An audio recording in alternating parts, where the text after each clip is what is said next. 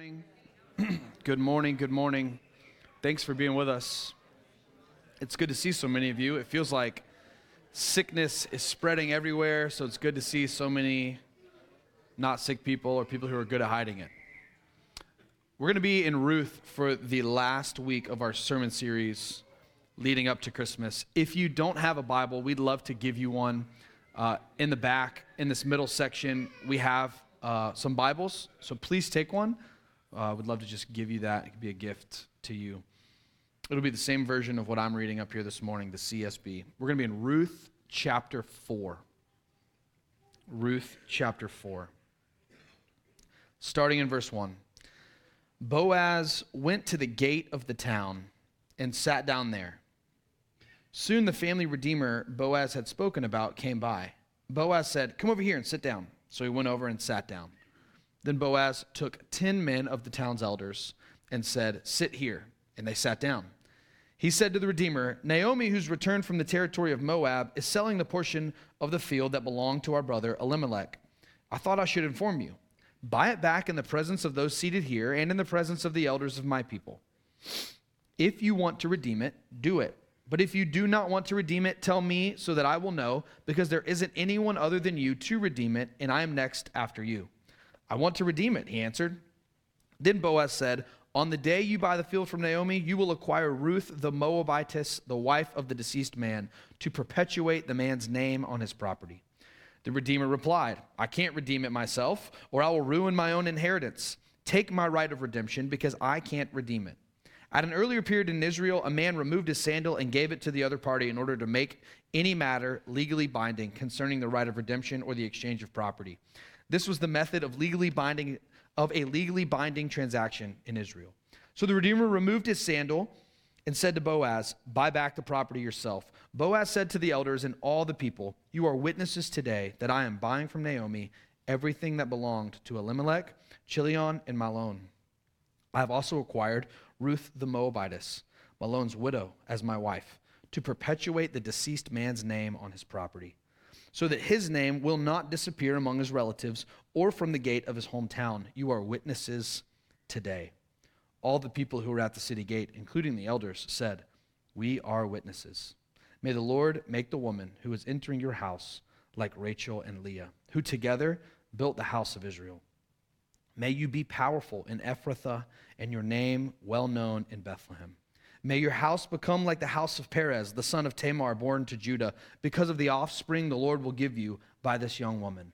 Boaz took Ruth, and she became his wife. He slept with her, and the Lord granted conception to her, and she gave birth to a son. The women said to Naomi, "Blessed be the Lord, who has not left you without a family redeemer today. May his name become well known in Israel. He will renew your life and sustain you in your old age. Indeed, your daughter-in-law, who loves you and is better to you than 7 sons, has given birth to him." Naomi took the child, placed him on her lap, and became his nanny. The neighbor women said, "A son has been born to Naomi," and they named him Obed. He was the father of Jesse, the father of David. Now these are the family records of Perez. Perez fathered Hezron, Hezron fathered Ram, Ram fathered Amminadab, Amminadab fathered Nahshon, Nahshon fathered Salmon, Salmon fathered Boaz, Boaz fathered Obed, Obed fathered Jesse, and Jesse fathered David. Let's pray. God, this is your word, and you tell us that it all points to Jesus. So would you please open our eyes to see that? Would you move in our hearts to receive the good news that comes from Ruth chapter 4 today? And we pray that the same Holy Spirit that inspired these words would meet the words in our hearts to give us what we need today. In Jesus' name, amen. We've been in this series looking at the short book of Ruth that in some ways stands in stark contrast to what surrounds it. We read in the very first verse that it happens during the time of the judges, time of total chaos, unfaithfulness, rebellion from God and his ways. And then we have in this story, not one, but 2 people of noble character. Boaz and Ruth are faithful to Yahweh, to God, and to his ways. Now, at the end of this book, we're coming to some conclusion.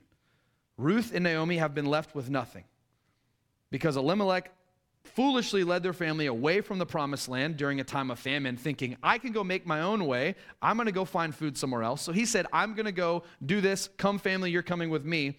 After he died and both of his sons died, Naomi and the daughters-in-law are left wondering what they should do. So they return to Bethlehem, and Naomi says, daughters-in-law, go back to your homeland. You have no hope of staying with me. I'm a widow. I don't have sons for you to marry. We have nothing. But Ruth clings to Naomi because she has become convinced of who the true God is. So she wants to stay. She wants to go to Bethlehem. And in this story, God has been weaving that he's providing for Ruth and Naomi. Begins by providing some grain, some barley through Boaz. But then we learned in chapter 3, the provision is much larger than that.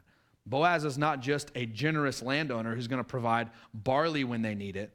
He's the family redeemer that can marry Ruth to redeem the entire family's legacy. So here we are in chapter 4, seeing the conclusion of this story, all about redemption. All about redemption. The first thing we see in chapter 4 is the cost of redemption. There's some legalese happening in Ruth chapter 4, where Boaz is waiting at the city gates, and he starts to set the stage for what he's about to do. He sees the family redeemer, and he says, hey, come over here and sit down. I know you're going out of the city to go work. Sit down for a minute. And then he gets 10 of the town elders, probably leaders of tribes or clans, and says, you all come sit down. I know I'm going to need some witnesses for what's about to happen. And then he lays the case before this redeemer. Hey, you know Naomi's come back. Well, you're the closest redeemer that has the right to buy the land so that the land stays in the family. Do you want the land? Now he's thinking, yeah, I pretty much get free land because I'm the family member, so I'll take the land and make money on it. And he's got a family to provide for and to care for. And then Boaz wisely holds back a little bit of the information until he agrees to the land and then says, actually, there's someone connected to the land. There's someone still remaining in the family, and it's Ruth. So if you want the land, you've got to take Ruth as well. Now this other closer redeemer counts the cost and realizes it's too much for him. He says, I'm going to ruin the inheritance I've got for my own family. Now, why was this the case? Was he repulsed by Ruth? What's going on with his response here? That all of a sudden Ruth's thrown into the equation, and he says, I can't do it. What probably is happening is that it would have cost him a lot of money to care for Ruth and Ruth's widowed mother-in-law Naomi and any children Ruth would have. But because the purpose of redeeming the land is to marry the widow so that the widow could have offspring, and then that offspring would grow up to then take over the land, he's thinking it's going to cost me a lot of money to take on this land, to raise an offspring, just to in turn give it away to him in 18 or 20 years. He's looking at that whole equation thinking, no, I'm not doing this. He counts the cost and says, no, I don't think this would be wise for me and my family. Boaz, why don't you take my right of redemption? Boaz, on the other hand, gladly bore the cost. Do you see where this is going? They go through a legal agreement to make it formal, and what we learn from these first few verses of Ruth chapter 4 is that Boaz is again living up to the standard of a worthy redeemer. He's faithful, he is selfless, he is generous, he is kind, and he is loving. Most importantly, he loves Ruth. And because he loves Ruth, he is willing to bear the cost of redemption. That's the biggest difference between the other redeemer and Boaz. This other redeemer, we don't even learn his name, but he stands in stark contrast to Boaz because he clearly doesn't love Ruth, which is fine. But Boaz, why would he take on the cost of redemption? The cost would be the same to him. Why would he do it? It's very clear. It's because he loves Ruth. And we learn from Boaz that our true redeemer sees no cost too high to pay for the ones he loves. Boaz as a picture and a pattern, a theological word here, a type of a greater redeemer to come, sets the pattern for us that a true redeemer sees no cost too high to pay for the ones that he loves. I mean, that sums up the Christmas season just about as well as you can.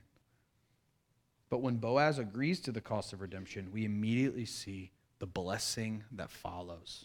And that's our second point this morning, the blessing of redemption. This blessing that takes place seems to happen in all directions. The blessing happens backwards to the dead Elimelech in verse 10. The blessing happens to Ruth from the elders' words in verse 11. The blessing happens to their future offspring and their house that's going to be built in verse 12. The blessing even happens to God through the women of the town's words in verse 14. Now, what's interesting is that this mention of Elimelech and his entire family, this is the first mention of them since chapter 1. They're set the stage as characters in chapter 1, and then they're assumed because we know we're dealing with widows, and they had a family. They had husbands that had passed away. But this is the first time this full family has been mentioned again since chapter 1. And Boaz twice gives us the motivation for redemption. He says it to the near redeemer, and then they say it again and repeat it again. He wants Elimelech's name to not be cut off. So by redeeming the land, Boaz is not taking the land and the family and the offspring of him and Ruth to continue his own name. He's taking it to continue the family legacy of Elimelech. And notice the two things he says about Elimelech. I don't want his name to be cut off in two places, among his relatives and from the gate of his hometown. Now, what is interesting is that Elimelech himself cut off his own name from both of those places. Elimelech chose to leave his hometown during a famine. And Elimelech, when he fled his hometown, he led his relatives away from it. He left his relatives and his hometown to escape the famine and go outside the promised land to Moab. Elimelech's unfaithful exile almost led to his entire family being ruined. But now we have Boaz saying that he wants to redeem the land to, quote, perpetuate the man's name. To continue on his name, his legacy, his family name. But this word for perpetuate is also translated all over the Old Testament, meaning to raise up. He wants to take the deceased man's name and legacy and resurrect it again. Now, this is fitting for this context. Elimelech has died, and his family legacy is as good as dead too. But Boaz's redemption raises his name up again to continue on. Do you see and just sense the gospel threads of this story? Boaz is raising up an unfaithful, exile-seeking, dead man to continue on his family name when Elimelech's done nothing to deserve it or earn it on his own. And in light of that, the elders then turn and give a threefold blessing in verses 11 and 12. May the Lord make the woman who's entering your house like Rachel and Leah, who together built the house of Israel. Just as Rachel and Leah were the mothers who built the house of Israel, gave birth to the 12 sons that became the 12 tribes, they are blessing Ruth that she may follow suit, and that through Ruth, the house of Israel would be built. Now, house is a very important word for a name that's coming up at the end of Ruth. Because God makes a promise to David in 2 Samuel 7 about his house. That there's going to be a house of David, and a ruler is going to come who will reign forever and will be like a son of God. Then they say, may you be powerful in Ephrathah and your name be well known in Bethlehem. May your house become like the house of Perez, the son of Tamar, who was born to Judah, because of the offspring that the Lord will give you by this woman. We talked last week about the connections between Ruth chapter 3 and Genesis chapter 38 of Judah and Tamar's trickery and unfaithfulness and lying, and how they provided for themselves. And it's a really broken, messed up story. And then in Ruth 3, we're almost set up to believe, are they going to do this again? But instead we get a faithful response where they trusted the Lord to provide, and he does. And now the elders say, may your house become like that house. Boaz comes from the line of Perez, which we learn in the genealogy that comes at the end of chapter 4. And so God is in some way redeeming the story of Tamar through the story of Ruth and Boaz. One commentator, when he's looking at these blessings from the elders, says that they came as witnesses and they are leaving the city gates prophesying. Because they have come and pronounced blessings that when we look at the scope of the story of Scripture, we know where all of this is heading. Because Boaz agrees to the cost of redemption, now all of these people are experiencing the blessing of redemption. The blessing of redemption is that the dead are effectively raised. The widows are provided for. The family continues. A household is blessed again. And God is praised as the one who does it all. As we move on to the last section of chapter 4, we see the source of redemption. If the first part of this chapter might seem like a meeting of the men, the last section seems to be a meeting of the women. The women of the town come, and there's kind of some awkward language here. Do they name the baby in light of the mother and the mother-in-law? I mean, what's happening here? The women come, and they first notice that this is a miraculous birth. In verse 14, blessed be the Lord, who has not left you without a family redeemer today. They acknowledge that this is a miraculous birth. This was not because of Ruth and Boaz that this baby was born, in part because we know Ruth was married to Mahlon for 10 years and they never had children. We're only left to assume why. Was she barren? What else could have kept them from having children? Why would they have waited so long? That was very uncommon in these days, unless it was physically impossible for them to have children. Ruth seems like she cannot have children, and now she marries Boaz, and children come. The women of the town recognize that this birth is miraculous, but they also pick up on a surprising redeemer. All throughout Ruth, we're led to believe Boaz is the redeemer.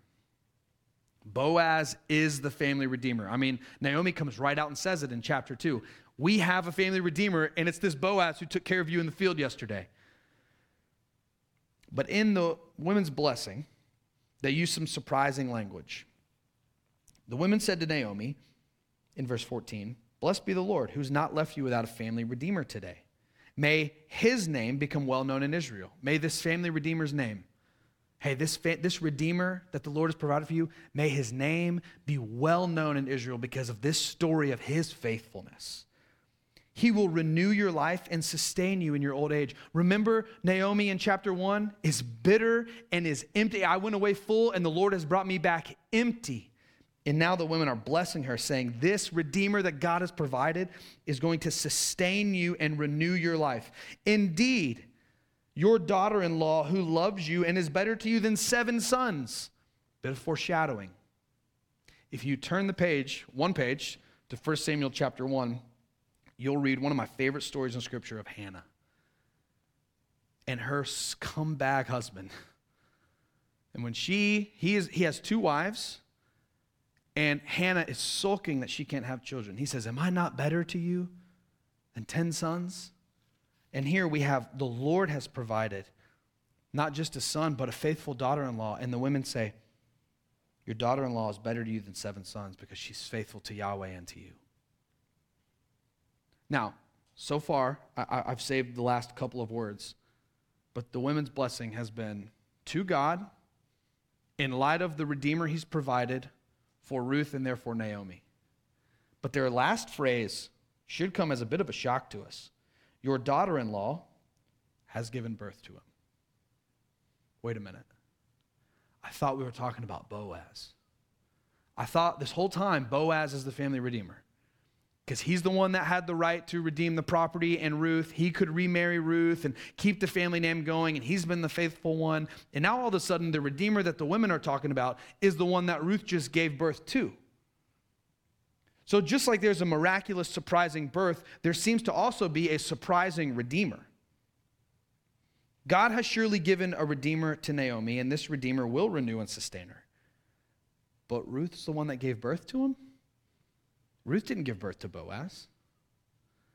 But apparently Boaz is not the only redeemer in this story. And we have to wait all the way till almost the end of Ruth chapter 4 to find out that there's another redeemer. And it's the baby who was miraculously born. Obed's name means one who serves. And even in his infancy, Obed serves Naomi by redeeming her. By redeeming her emptiness, by redeeming her bitterness, by reviving the family that she never thought she would have, by allowing her to be the caretaker, the nanny, the CSB says. the foster mom of Obed, and allowing her to mother again. Even in his infancy, he's redeeming and serving Naomi. But the scope continues to widen as we get to the end of the book of Ruth, because it ends with a genealogy. So through Boaz and Ruth, God will bring about Obed, who fathers Jesse, who fathers David. So one commentator noticed that Boaz might have redeemed Naomi.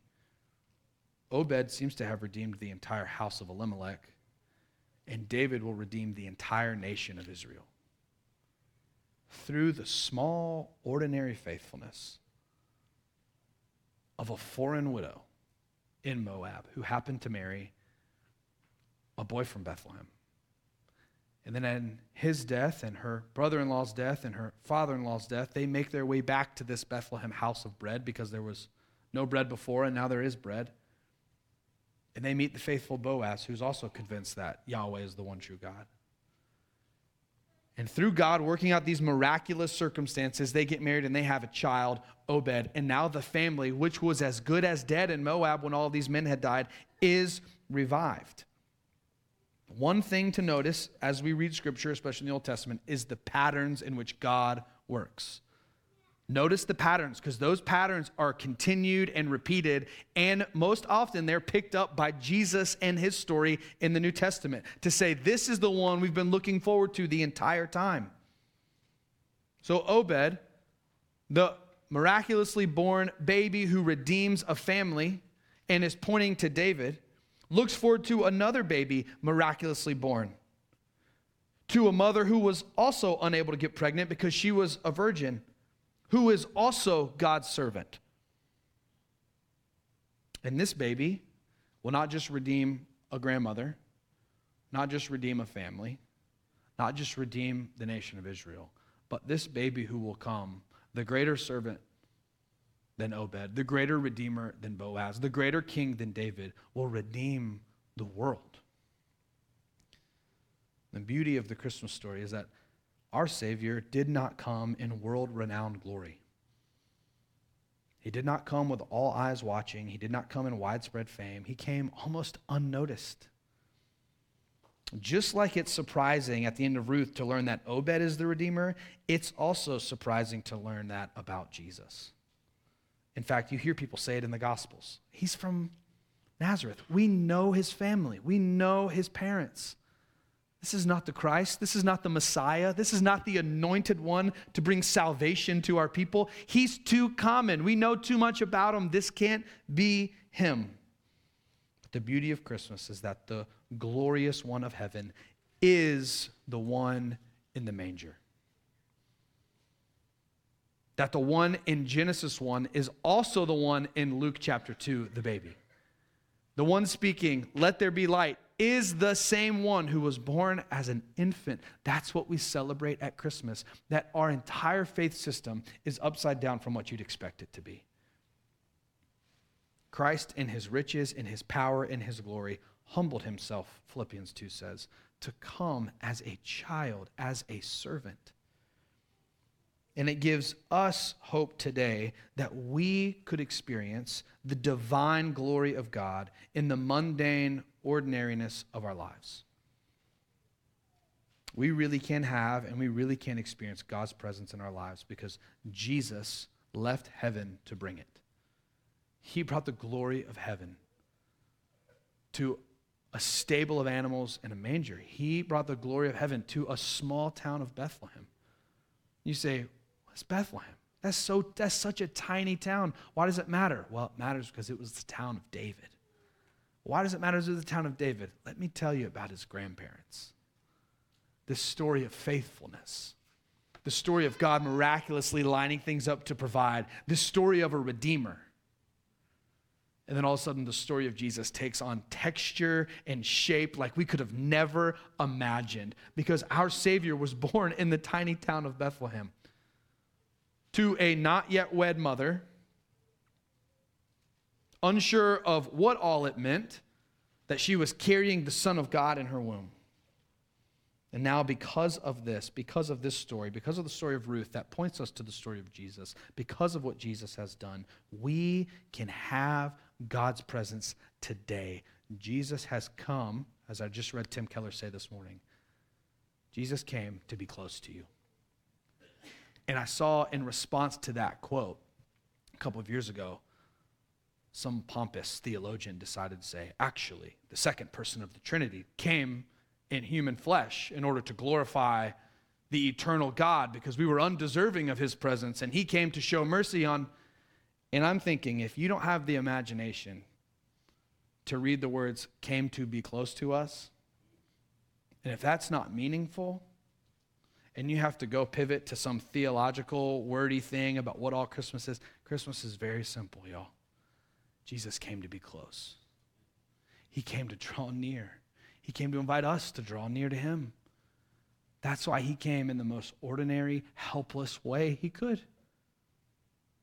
To redeem the entire human experience, starting from infancy, from a newborn. We could go down the theological route and use those words, and we just preach the Apostles' Creed. I tried. But I like to sum it up to say, Jesus came to be close. He came to show you, no matter how ordinary your life is, the glory of God is there because Jesus is there. No matter how broken your life seems, if you fled a famine and found yourself in Moab, there's hope because God has not lost sight of you. If you find yourself in a tiny town overlooked, wondering what difference does it make, let me tell you about where Jesus is from and his family story. Because God is there too. That's the story of Ruth. And I think the story of Ruth sets us up wonderfully to get ready for the story of the coming of Jesus on Christmas. So I've been excited to walk through this book together these last 4 weeks. And I hope it creates in us a longing, like what we sang, O come, Emmanuel. Or a song I've been listening to this week, Come Thou Long Expected Jesus. So I hope that as we end the book of Ruth and we're looking forward to about 8 days away, Christmas, we're not just looking forward to the gifts, but we're looking forward to the giver of every good and perfect gift and the way he came and how miraculous that is for us. Let's pray.